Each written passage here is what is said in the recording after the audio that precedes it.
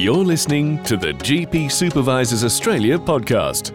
Contraception, an update for GP supervisors. Our guest is Dr. Sally Sweeney.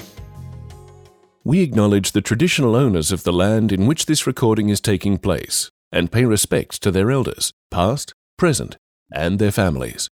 Tonight we are talking about contraception, which I think is unarguably a pretty important topic in general practice and certainly for GP training. And I have great pleasure in introducing our speaker tonight, Sally Sweeney. Sally is a GP with expertise in sexual and reproductive medicine and over 16 years of clinical experience. She works at our practice and Family Planning New South Wales as a clinician and as a research doctor with the newly minted Family Planning New South Wales Research Centre. She is a clinical instructor with them and an extended skills placement supervisor with GP Synergy, the regional training organisation here in New South Wales and the ACT. She's a conjoint senior lecturer with the School of Medicine and Public Health at the University of Newcastle, and she's been a clinical examiner with the RACGP. And very important, I think, authored peer-reviewed papers in this field. So you'll be hearing from that kind of research academic element with some very practical clinical advice. Great to have you on board, Sally.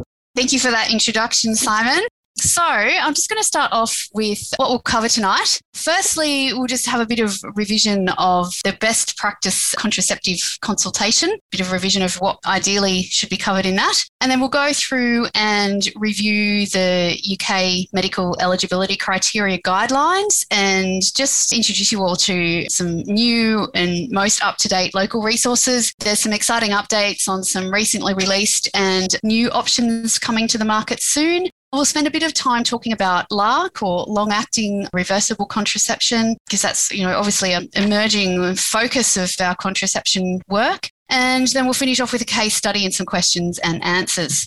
So we'll start off with reviewing the contraception consultation because that's obviously really important that your registrars have a really solid approach to the contraceptive consultation and that sort of best practice approach of things ideally that we should be covering. So to start off with, a contraceptive consultation really does involve a focused medical, family and sexual history. With the medication history, we're looking for things like, are they on any enzyme inducers? Is there any teratogenic medication in the mix that will make us obviously want to ensure that there is the most reliable available contraception on board. Significant medical history really focused on identifying any of those UK medical eligibility criteria contraindications, for example, migraine with aura or a VTE in a first degree relative under age 45. Thromboembolic risk factors, any current symptoms, which is really important. So anything that might sort of signal whether there's investigations needed. So especially if we're considering a LARC or an IUD, we want to know if there's any abnormal bleeding present that needs to be investigated. We want to know if there's anything that might indicate there's a STI present, if it's a new pelvic pain, dyspareunia. So we really want to explore if there are any current symptoms present. We want to take a good menstrual history, again, to just, tease out whether there's any underlying investigations that need doing. Sexual history, a reproductive and pregnancy history, and particularly identifying if there's been any contraceptive failures. So if there's been unintended pregnancy on a pill, for example, we might be thinking about exploring options of LARC in these women. Assess compliance in women who are already using a non-LARC method. That's important. We know that 30% of unintended pregnancies in Australia are in pill takers. So it's great if they're on the pill, but they've got to take it. So it's really important to assess that compliance. It's important, I think, to mention as well that since the renewal of the cervical screening program in December 2017, we've really moved away from what was historically, I remember as a registrar being taught about the 2-yearly well women's check where, women would be recalled in for their pap smear and their breast check. And that really is a thing of the past. And we're really moving away from that 2-yearly opportunity for that well women's checkup. An increasing use of LARC and a move to 5-yearly cervical screening means that there are less frequent visits for women. So it's really important that the contraceptive consultation has a real focus on those opportunistic activities that we should be doing and thinking about, and an opportunity to be giving out some reproductive health advice. In terms of those opportunistic screening, obviously a really important thing to cover off in the contraceptive consultation, particularly women under 30 where the incidence of STIs are higher, but also not forgetting that older women who may be separated, divorced, moving on to new relationships as well, there are high incidences of STIs among those women as well. STI screening, really, really important. And for anyone who's not aware, you can see that the STI guidelines, they became available and were released around 2018. And they're put together by ASHA, Australasian Sexual Health Alliance, and they were really designed for primary care use. And they're probably the best online guideline I've ever seen in that they're really user-friendly. You click up the top and you can choose from a syndrome or a symptom or an infection, and they're really very helpful. And the beauty of those guidelines is that they are reviewed every 12 months, so you can be assured that you are accessing the latest information there. So those Australian STI guidelines are really important that you make your registrars aware of those. I probably use those myself most days. Probably the next important thing after STI screening is cervical screening. And just a plug there that I think, as we all are very aware now since the renewal at the end of 2017, there are a very comprehensive set of online guidelines there, and that's where you will find the cervical cancer screening guidelines. It's a bit of a clunky website to remember. I always just find myself, if you haven't saved it into favourites, if you're working on different workstations, I just Google wiki cervical screening and it will bring it up.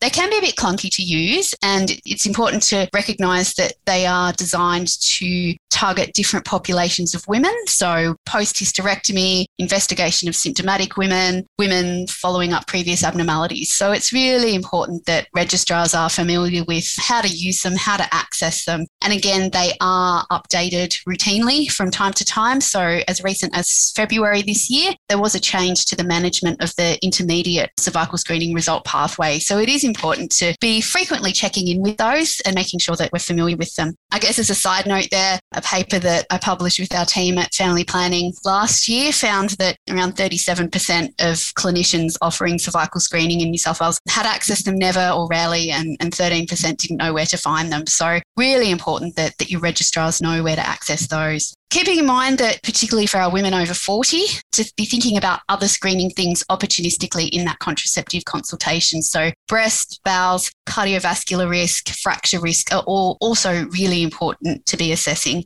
Keeping in mind that cardiovascular disease is still the biggest killer of women. So it's a good opportunity to make sure that we're across those cardiovascular risk factors as well. A bit of a new one, some people might not be familiar with this one, is the concept of reproductive screening. There's this concept called One Key Question. Basically, it's an initiative of the Oregon Foundation for Reproductive Health in the US. And it's this concept that once a year, we are asking all women of reproductive age whether they'd like to become pregnant in the next 12 months. If the answer is no, then obviously we're ensuring really effective contraception is on board. But if the answer is yes, then it's an opportunity for us to sort of delve into bringing them back in for formal preconception care, or maybe tailoring their contraceptive choice based on their timing of pregnancy planning. So, for example, if somebody is using Depo-Provera injection, we do know that sometimes it can take up to a year or 18 months for fertility to return after that. So if you've got someone on Depo and they're saying, oh, look, I might want a pregnancy in 12 months, we might just think about tailoring the contraception. So that's sort of a new concept to be thinking about.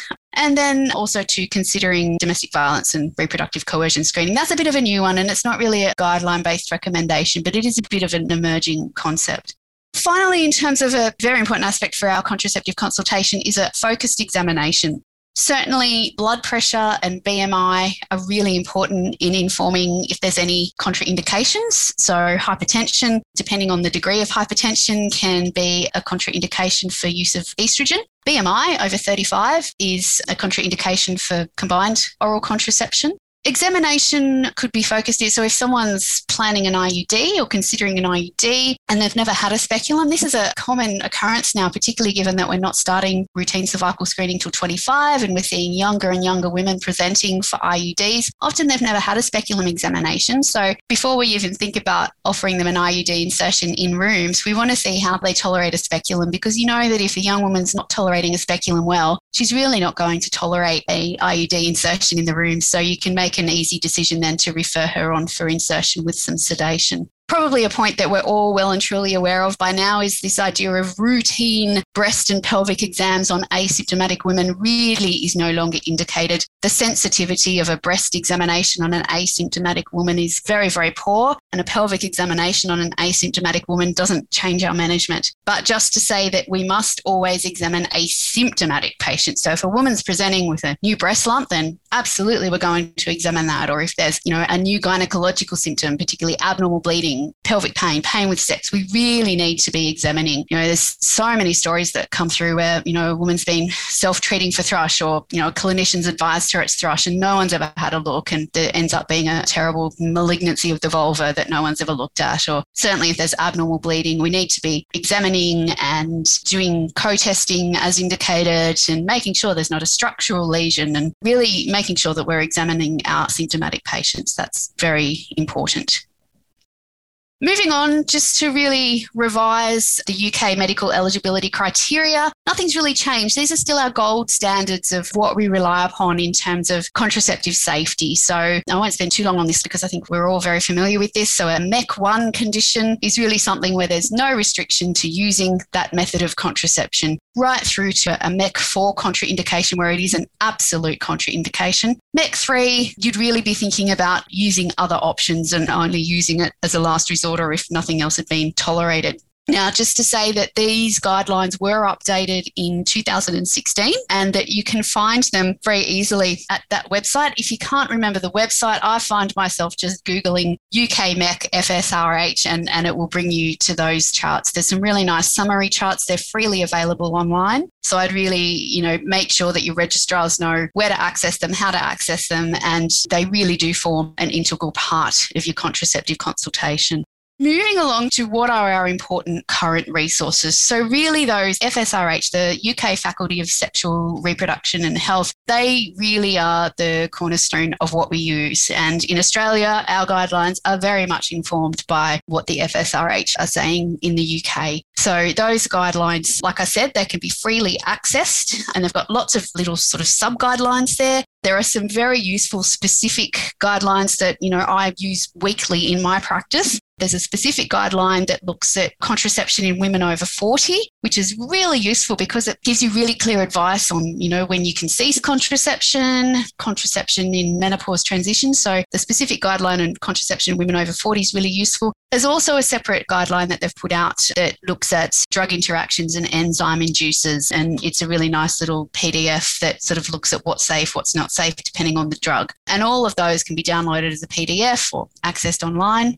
Important note that, a lot of the Family Planning Contraception Australian Clinical Practice Handbook, I think, is in most rooms of practices where I work. It's the Red Contraception Book. That has this year been superseded by the newly released Therapeutic Guidelines, Sexual and Reproductive Health. So the Contraception Handbook is no longer in production and you can no longer get it. So if your registrars are looking for the most up-to-date guideline, you should be directing them to the Therapeutic Guidelines chapter on sexual and reproductive health. Excellent resource. It's very comprehensive. It covers all methods of contraception. There's other chapters, information there on things like medical termination of pregnancy. So it's a really useful guideline that your registrars should be familiar with. And ideally, making sure your registrars have got access to those through your practice. That's important. So moving along to combined oral contraception, it's one of the things that registrars, particularly if they've not done a lot of women's health or, they've done a lot of medical terms in hospital and they're very new to contraceptive prescribing, it's really about getting your head around which pills are which and what pill contains what. And, I always encourage registrars to be really familiar with a couple of pill formulations that you'll start most patients off with, and then having an idea of which pills can then be backup pills if you run into problems with those ones to sort of tailor your pill prescribing. But I often spend 1 or 2 learning sessions just on tailoring combined oral contraception prescribing for registrars because it can be a little bit of a challenge. Most pills on the Australian market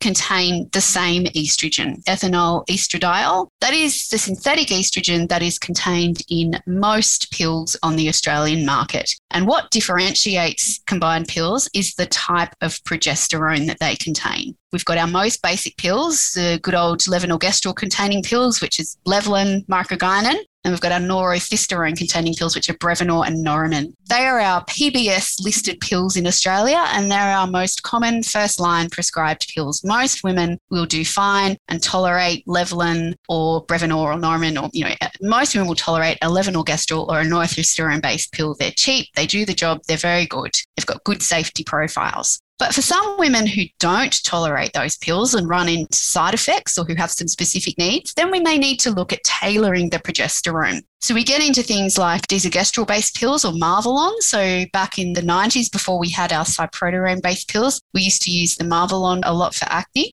And then we've got our newer progesterones that have come out in the last 20 years or so. So we've got our cyproterone-based pills, which are more targeted for acne. So they're our Dianes and our Estelles. We've got our drospirenone-based pill, which is Yasmin and Yaz. Remember when it first came to the market, the drug company was really trying to sell it as the weight loss pill. But really all it was that, the drospirenone has a slight diuretic activity, so you're less likely to get bloating. And then in around 2012, some new, what we call bioidentical estrogens came to the market. So 2 new pills came to the market that contain a different type of estrogen. There's one called Clara that contained estradiol valerate and one called Zoli, which contains estradiol. Clara didn't really take off because it's got this really confusing quadriphasic regimen where you've got 4 different doses and, trying to understand a missed pill regimen in that pack, I think you need a PhD. But Zoli is a really nice pill because it contains a progesterone called nomogestral acetate, which has a really high affinity for the endometrium.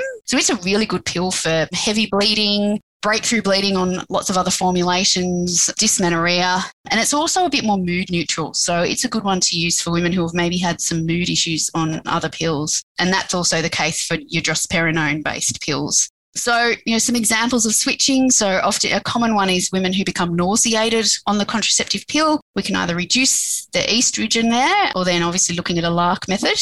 If there's breakthrough bleeding occurring on a pill, you might want to try a more progestogenic pill, so a norethisterone with higher dose and moving them to something like Noramin 1, or again that Zoli, the nomogestral acetate pill. Or if you've got issues with mood, particularly women who might be having severe PMS or more severe versions of that PMDD or premenstrual dysphoric disorder, or women who are very sensitive to exogenous hormone and have had mood change on other preparations, we might think about using a drospirenone-based pill or a Zoli. There was some evidence out. John Eden wrote a really nice article about treatment of PMS and PMDD, and he said that up to 70% of women with very severe PMS will improve with either a drospirenone or a nomogestral acetate pill. There's really not a lot of place for microgynon 50 anymore. It's a very high dose, 50 micrograms of estrogen pill with levonorgestrel. A lot of the old gynecologists still love to prescribe it, so you will still see a bit of it out, but it does have a very high VTE risk because it does contain such a high dose of oral progesterone. So I never prescribe it, and it really doesn't have much of a place.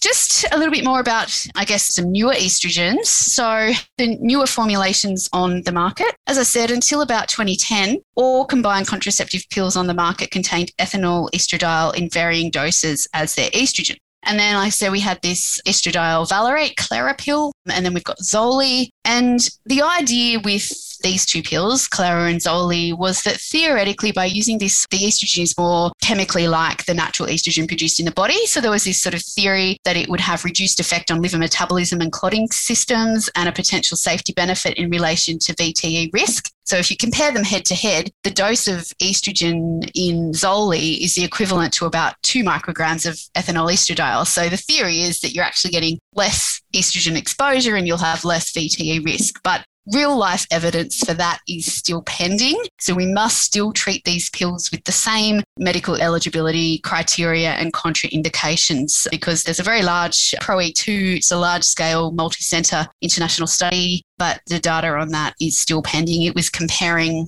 outcomes of Zoli with Levolin. So just to say also that there will be a new product coming to the Australian market, I would think either the end of this year or next year. It is a new estrogen again, something called estrotol or E4, and it's something called a NEST, which is a native estrogen with selective action in tissues. So E4 is the estrogen produced by our adipose tissue, and the thinking is that it will have less activity on the breast and a lot of safety benefits, and it's going to be released in combination with progesterone, which will be a new option again for a combined contraceptive. So that's just a bit of a watch this space for that one. I do need to say a bit about cyproterone-based pills. So your cyproterone-based pills are our pills that contain cyproterone acetate as their progesterone. So the trade names for those are things like Diane, Estelle, They really should be used only as described in the product information. So for severe androgenization, and there really needs to be regular reviews. So they are indicated for acne. And really, if the woman's been on it for a few years and her acne has settled, we really should consider switching her over, because these pills do have a higher VTE risk compared to the non-cyproterone pills. Still, overall, the absolute risk is low, but the relative risk is, between 4 and 8 times higher risk of VTE with these pills compared to our non-cyproterone pills. And it's important that your registrars are all aware that cyproterone-based pills are not actually licensed as contraceptives. So to be prescribing them just as a contraceptive for women who don't have severe acne, actually, it's not the indicated, it's off-label prescribing. And in terms of evidence for some pills being better on acne than others, there's not a lot of good evidence that says some are better. So often if the skin's nice and settled, it will remain settled if we switch to another pill, because all of the pills will mop up androgens by the increase in sex hormone binding globulin that they induce. So that's just an important thing to keep in mind. Interestingly, on that, there was a 2019 paper published in the BMJ by a GP Synergy academic registrar, and it was focused on LARC. But one of the interesting sort of things, it analysed recent data and found that between 2010 and 2017, cyproterone-based pills were actually the second most commonly prescribed pills by GP registrars. And when a pill prescription was prescribed, it was about 10% of pill prescriptions were for cyproterone-based pills. So it's really important to have that discussion with registrars that these pills really should just be reserved for women with quite nasty acne, and thinking about once they've been on them for a few years and once the skin's settled, we can switch them to another pill. This really came to the headlines in December 2017 when one of the federal MPs had a daughter develop a VTE after she went on a long-haul flight. She'd been on Diane for 3 weeks and was subsequently found to be a factor V laden carrier. So then he tried to pass a bill that Diane be screened, and then a whole lot came out about should we be doing thrombophilia screening on all women before we prescribe the pill. The thing to remember is that a negative thrombophilia screen cannot exclude VTE risk, because 50% of cases of VTE have no identified thrombophilia. So there is no role for sort of routine blanket thrombophilia screening when we're prescribing pills. And we really still just need to stick by our risk assessment based on family history. So if there's been a first degree relative with a VTE under age 45, it is a UK MEC3 contraindication. So really just be following those MEC guidelines and don't prescribe any combined hormonal contraceptives for MEC4 or preferably also MEC3 conditions.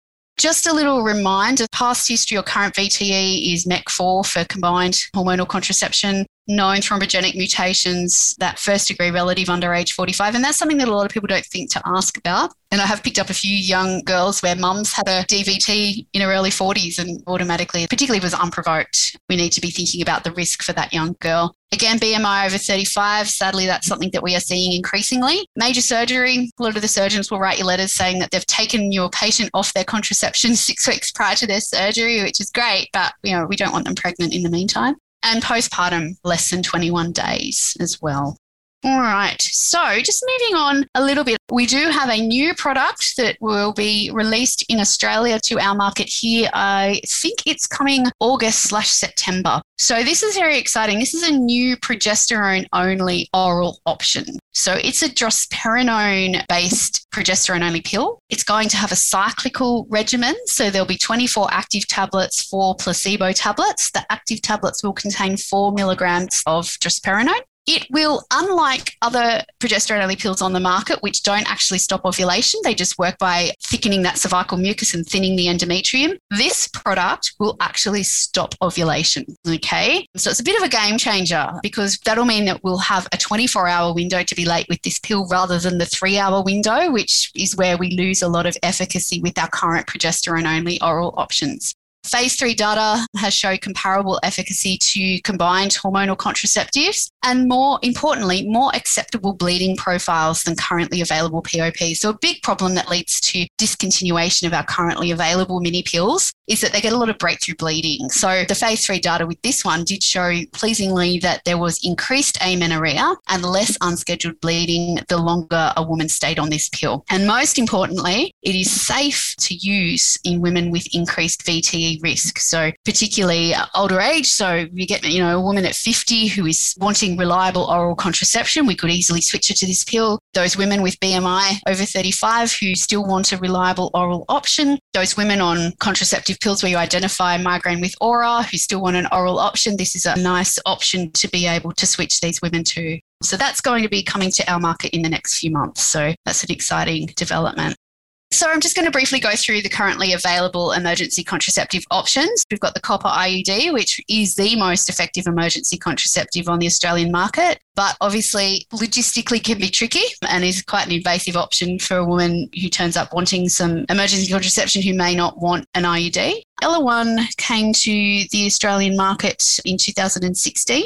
And it is an oral emergency contraceptive option. So just to say, because Ella-1 or ulipristal acetate, it's just a bit of a newer player. So again, it's something that some registrars might not be aware of. It is our most effective available oral emergency contraceptive option. And unlike the levonorgestrel emergency contraceptive pill, which really only has up to 72 hours effectiveness and it's more effective the earlier you take it, ulipristal acetate has linear efficacy for up to 120 hours, so 5 days after an episode of unprotected sex. It prevents ovulation at a later stage than levonorgestrel. So even after the LH surge has occurred in the cycle, it can still prevent that egg being released. Slightly higher efficacy for heavier women. So efficacy is reduced if BMI is over 30 compared to over 26 for levonorgestrel emergency contraception. The thing to be mindful of is that it competes for progesterone enzymes. So it will have reduced efficacy if there has been other hormonal contraception. So pills, Depo, Implanon, 7 days prior or 5 days after. So this is not one to use if a woman's had a few missed pills. This is one to use for a woman who's not currently on contraception. And then if you are going to start her on some contraception after taking this one, you do need to wait 5 days after taking it before we commence some hormonal contraception. Otherwise, we run the risk of reducing the efficacy of the emergency contraceptive. Just to keep in mind, it is affected by enzyme inducers. It is more expensive. It costs about $40 to $50 compared to the levonorgestrel ECP, which is closer to $20. It does also compete with the steroid receptor. So we do just need to be careful if there's a woman with a steroid-dependent medical condition, so a woman on high-dose steroids for asthma, for example. Initially, when this came to the market, the advice was that there was a contraindication with breastfeeding, but the most up-to-date therapeutic guidelines now advise that there is no need to interrupt breastfeeding with this one, which is good. So we move on now to LARC, long-acting reversible contraception. So LARC is a very important option, and we are moving more and more to LARC as first line for women of all ages. So this really was brought out by the US Contraceptive Choice Project, which looked at nearly 10,000 women who were provided with free contraception if they were willing to start a new reversible method. Women aged 14 to 45, and it ran from 2007 to 2016. And overwhelmingly, what it found that 75% of women chose LARC. Women using LARC had higher rates of satisfaction. But most importantly, women who used a non-LARC method were 20 times more likely to have an unintended pregnancy than those who used LARC, and continuation rates of LARC were greater than the pill and Depo. There's a bit of controversy as to where Depo sits. Some guidelines include Depo in LARC because it is used less than monthly. Other guidelines don't include it in LARC. So the Contraceptive Choice Project did not include Depo in LARC. Now, very famous Australian research, Danielle Mazza, who's based down in Melbourne, attempted to replicate that US contraceptive choice study here in Australia. And that was something called the ACCORD trial, or the Australian Contraceptive Choice Project. And it really was the Australian version of the US Contraceptive Choice Project. And the primary aim was to increase the uptake of LARC amongst Australian women. It ran between April 16 and January 17 and included 57 general practices in Melbourne. And it trialled an intervention where GPs received training to provide a LARC-first structured contraceptive counselling intervention and implementing rapid referral pathways to LARC insertion, so really optimising access for women to LARC. And it was something called a clustered randomised control trial where GPs were randomised to either the intervention arm, where they did a 6-hour online training module in structured contraceptive counselling focusing on LARC, and were given rapid referral pathways for their women to access LARC. And the control arm was GPs who were providing usual contraceptive care. And overwhelmingly, this involved 740 women, and increased LARC uptake was noted in the intervention group. So same sort of findings as what was found in the US study. Really comprehensive Australian resources are available, particularly on LARC, that have been released from the Family Planning Australia Alliance. I've got written here, nulliparity is not a contraindication to IUD. So that's probably one of the biggest myths that we all need to be busting with our registrars. And that Family Planning Alliance Australia resource, it's a really fantastic resource. And when designing a teaching session on LARC with your registrars, I'd really be looking at that website because it's got lots and lots of resources there to support LARC education. There's a statement there from all of the family planning organisations in Australia, of which Family Planning Alliance is the umbrella organisation. And the take-home message there is really that LARC is highly effective and safe for women across the reproductive lifespan, including younger women and those who have not had children. The one thing to consider is that we might want to consider insertion under GA for adolescents, but IUDs can be inserted quite easily in rooms. I've put IUDs into many 16-year-olds in my rooms with no problems. They lie there on their phone looking at Facebook. Some of them dial up Netflix and, happy as Larry, and they tolerate it really well. No increased rates of PID with IUDs. And really the only contraindications is that you can't insert an IUD if there is a current pelvic inflammatory disease. And we really do need to be investigating any abnormal symptoms, any abnormal bleeding, STI screening prior to those IUD insertions.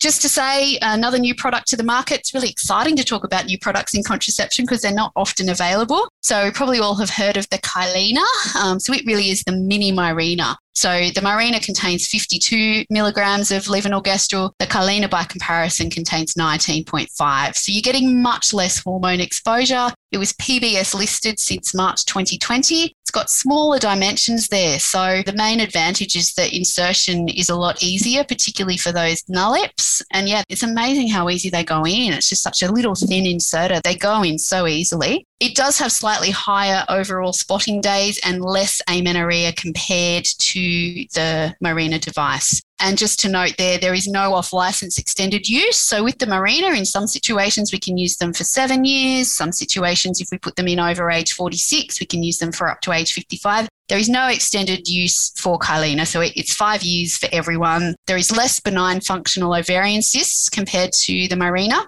And it's not indicated as the progesterone component of menopause hormone therapy, and it's not indicated for heavy menstrual bleeding. And just to say an important update there that came about since COVID, got a lot to thank COVID for, but not in the least some extended use of LARC recommendations. So this sort of came out of Europe and the UK, where women were really finding restrictions and lockdowns was a real barrier to access. The UK FSRH really drove these recommendations, and then the Family Planning Alliance reviewed things and came out with some recommendations to be used in Australia, which are probably quite relevant now as we're seeing more sites going into lockdown. That the implant can be extended off-label for up to 4 years. The Mirena can be extended off-label for up to 6 years. Kylena can't, it's still 5 years. A standard size T-shaped copper IUD can be extended to 12 years, and a 5-year copper IUD can be extended to 6 years. Obviously, counselling the woman around the risk of pregnancy and what that would mean for her, and we could counsel about additional use of condoms. But that is just important to know if you've got lockdowns causing access problems and the woman's, Mirena passed 5 years a month ago, that we can quite reassuringly tell her that she can rely on that device for another 12 months and there's no rush to get that in. So that's just important to be aware of. And that statement is available on that LARC resource that I spoke about before. Registrar practices around LARC. So just to, highlight the same paper actually that I spoke about before, which highlighted the subproterone prescribing. This was a paper published by one of the GP Synergy academic registrars that looked at recent data and the associations with LARC prescribing. And it looked at almost 2,000 registrars, just over 5,000 problems and diagnoses involving women aged 12 to 55 where contraception was prescribed. 25% of these involved LARC. And what we found was that LARC prescription was more likely if the registrar had some postgraduate training and qualifications specific to sexual and reproductive health. So, for example, if they'd done their DRANSCOG or they'd done the family planning certificate, there was more LARC prescribed in regional and remote locations. LARC was more likely to be prescribed if there were learning goals set around LARC or if the registrar sought assistance from their supervisor. LARC was prescribed more to older women and more often by female registrars. So I guess the take-home message for us as supervisors here is to really consider facilitating all registrars to seek further training and competency in LARC insertion and provision. Be aware of pathways to support this in your practice in your local area. So, if you're not a LARC inserter yourself, talking to someone in your practice who might be willing to support the registrars or finding out, what other practices are available locally and what local courses are available and pathways for practical experience for assisting your registrars to gain that LARC training. So RANSCOG have their Certificate of Women's Health. Family planning organisations around Australia run IUD and Implanon insertion training. Some of the regional training providers have Implanon workshops. There are also some other locally run courses that some local education agencies do run. And having those local supervision pathways is important. And that resource, that FPAA resource on LARC that I highlighted before, does have some written training standards for you to really help your registrar be aware of. What we might do now is quickly run through a case study. We might spend a couple of minutes on this, and then I'll have Simon run through some of the Q&A. What we'll do with this case study is as we go, I'll ask a few questions, and if you just want to pop into the chat what you would do. So we've got a case study here, probably do this one about 10 times a day. We've got young Abby, she's 15 and she's made an appointment to come and see you for some contraception. She's come in by herself, she's in her school uniform. She says she's been having sex with her boyfriend for 3 months now. So what things do we want to know? So if you just pop in, a couple of point forms, what are you going to ask? What do you want to know? What are you going to do in the next 15 minutes to work out what you're going to do with Abby? How old's the boyfriend? Coercion, gold star there. Do they use condoms? Is it consensual? Gillick competency? You guys have read my presentation. Query parental consent. Is the cycles regular? Any PID? Great. So lots of really important things. So obviously we're going to do our medical assessment. So as someone said, regular cycles. So we're going to look at her menstrual history. Is she having regular periods? Is she having any breakthrough bleeding, post-coital bleeding? Is she on any medications? Is there any significant medical history? Does she have any, symptoms at all? Dyspareunia, altered discharge? Is there a family history of VTE? What's her smoking status? We're going to opportunistically offer some STI screening for Abby, and we're going to do some focused examination, including her BMI, her BP, and if she is symptomatic, if she does disclose any symptoms such as abnormal bleeding, vaginal discharge, vulval soreness, itch, dyspareunia, we'll be examining her as well. Very correctly, a lot of you did identify in the chat some child protection issues. So it's always useful to go back to basics with young people and remember our HEADS assessment. Age of the partner is very important, given that Abby is 15. And Gillick competency is where if we have a minor under the age of 16, we have to assess whether she is capable of understanding the treatment, understanding the consequences of the treatment. And if we do assess her as Gillick competent, we are able to legally prescribe without gaining any parental consent. And so in all states of New South Wales, anyone under 16 assessed as Gillick competent can consent to medical treatment. In New South Wales, there is a bit of a grey area where if they're under 14, parental consent is still encouraged. But that said, I prescribe a lot of pills to people younger than 14 without parental consent. So it really is about a case-by-case assessment of assessing, is this young woman a mature minor or is she Gillick competent? And also very importantly there, somebody did highlight, assessing whether there is coercion. So we want to make sure that we're exploring whether there's consensual intercourse taking place. Age of the reproductive partner is important there because, if it's a 20-year-old who's her music teacher or a school tutor, then obviously we've got a relationship imbalance there and we've got mandatory reporting responsibilities there to think about. But if her partner is 16, goes to the same school as her, no evidence of coercion or power imbalance there, she's Gillick competent, then we can absolutely prescribe. And there are some resources that we'll come to that can support you, but it is important that your registrars are confident around those legalities. So Abby's 15, she's 2 years post-menarche, she's got regular periods, last period was 2 weeks ago, she's had sex this cycle, she's asymptomatic, she has some migraine with visual aura, which she uses episodic triptans for. Her boyfriend's 17 and goes to the same school in the year above her. So the combined oral contraceptive pill is contraindicated, UK MEC4, because of her migraines. So we can offer her some progesterone-only options. We can talk to her about LARC. We're going to do a chlamydia and gonorrhea PCR we can do a urine or a low vaginal swab, but low vaginal swab has slightly higher sensitivity to a urine. So at family planning, we will send the women to the bathroom to collect self-collected swab. And we can consider some bloodborne viral screening as well, because even people who are low risk to things like syphilis and HIV still often have some high rates of infection there. So we can consider offering her some bloodborne virus screening as well. Consent, as we've discussed, she can consent to her own treatment without parental involvement if she is Gillick competent. In this case, there is no need to report if it is a consensual relationship, there is no coercion or power imbalance, and if no concerns. So in this case, even though the partner is over 16, there is a similar age defence where if they are both within 2 years of each other, then the partner is not guilty of any, technical offence there. We'll get to questions and discussions. Just before we get to that one too, there was a question that came through on the pre-questions about migraine with aura that gets better with the combined pill, or, people who get menstrual migraines. Migraine with aura does remain a UK MEC4 contraindication. If people are getting menstrual migraine and it's not migraine with aura, we can consider shortening the pill-free week with some transdermal estrogen during that pill-free week, which is off-label. Or there is actually a proprietary product called Seasonique, which is a non-PBS pill. Basically, it's 3 packs of Levlin cycled together with, instead of sugar pills in the pill-free week, it's got some estrogen pills so women don't get that withdrawal headache. Simon, if you want to maybe run through if there's any common themes on questions. I think you've just been engaging them so fully that the questions, there's not so many to answer, which is good. There was one question going back to the pill. Is any OCP okay with cloasma? Cloasma, that's an interesting one. So cloasma is that sort of brown pigmentation of the skin, and it does relate to the estrogen. So if a woman does have cloasma, it's potentially going to get worse on any of the estrogen-containing pills, and there is a chance that it can be irreversible. So the significant cloasma, we would really be advising a progesterone-only option of contraception. And, even just going to a lower dose pill, we may still run into problems with cloasma.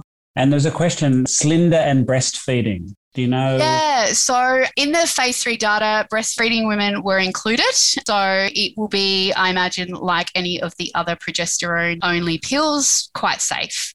We might actually just allow you to touch on those last resources and references, Sally. So there is a contraception teaching plan available from the GP Supervisors Australia website. It's a really excellent resource. It is a really good approach to contraception with your registrars, with some really great resources there.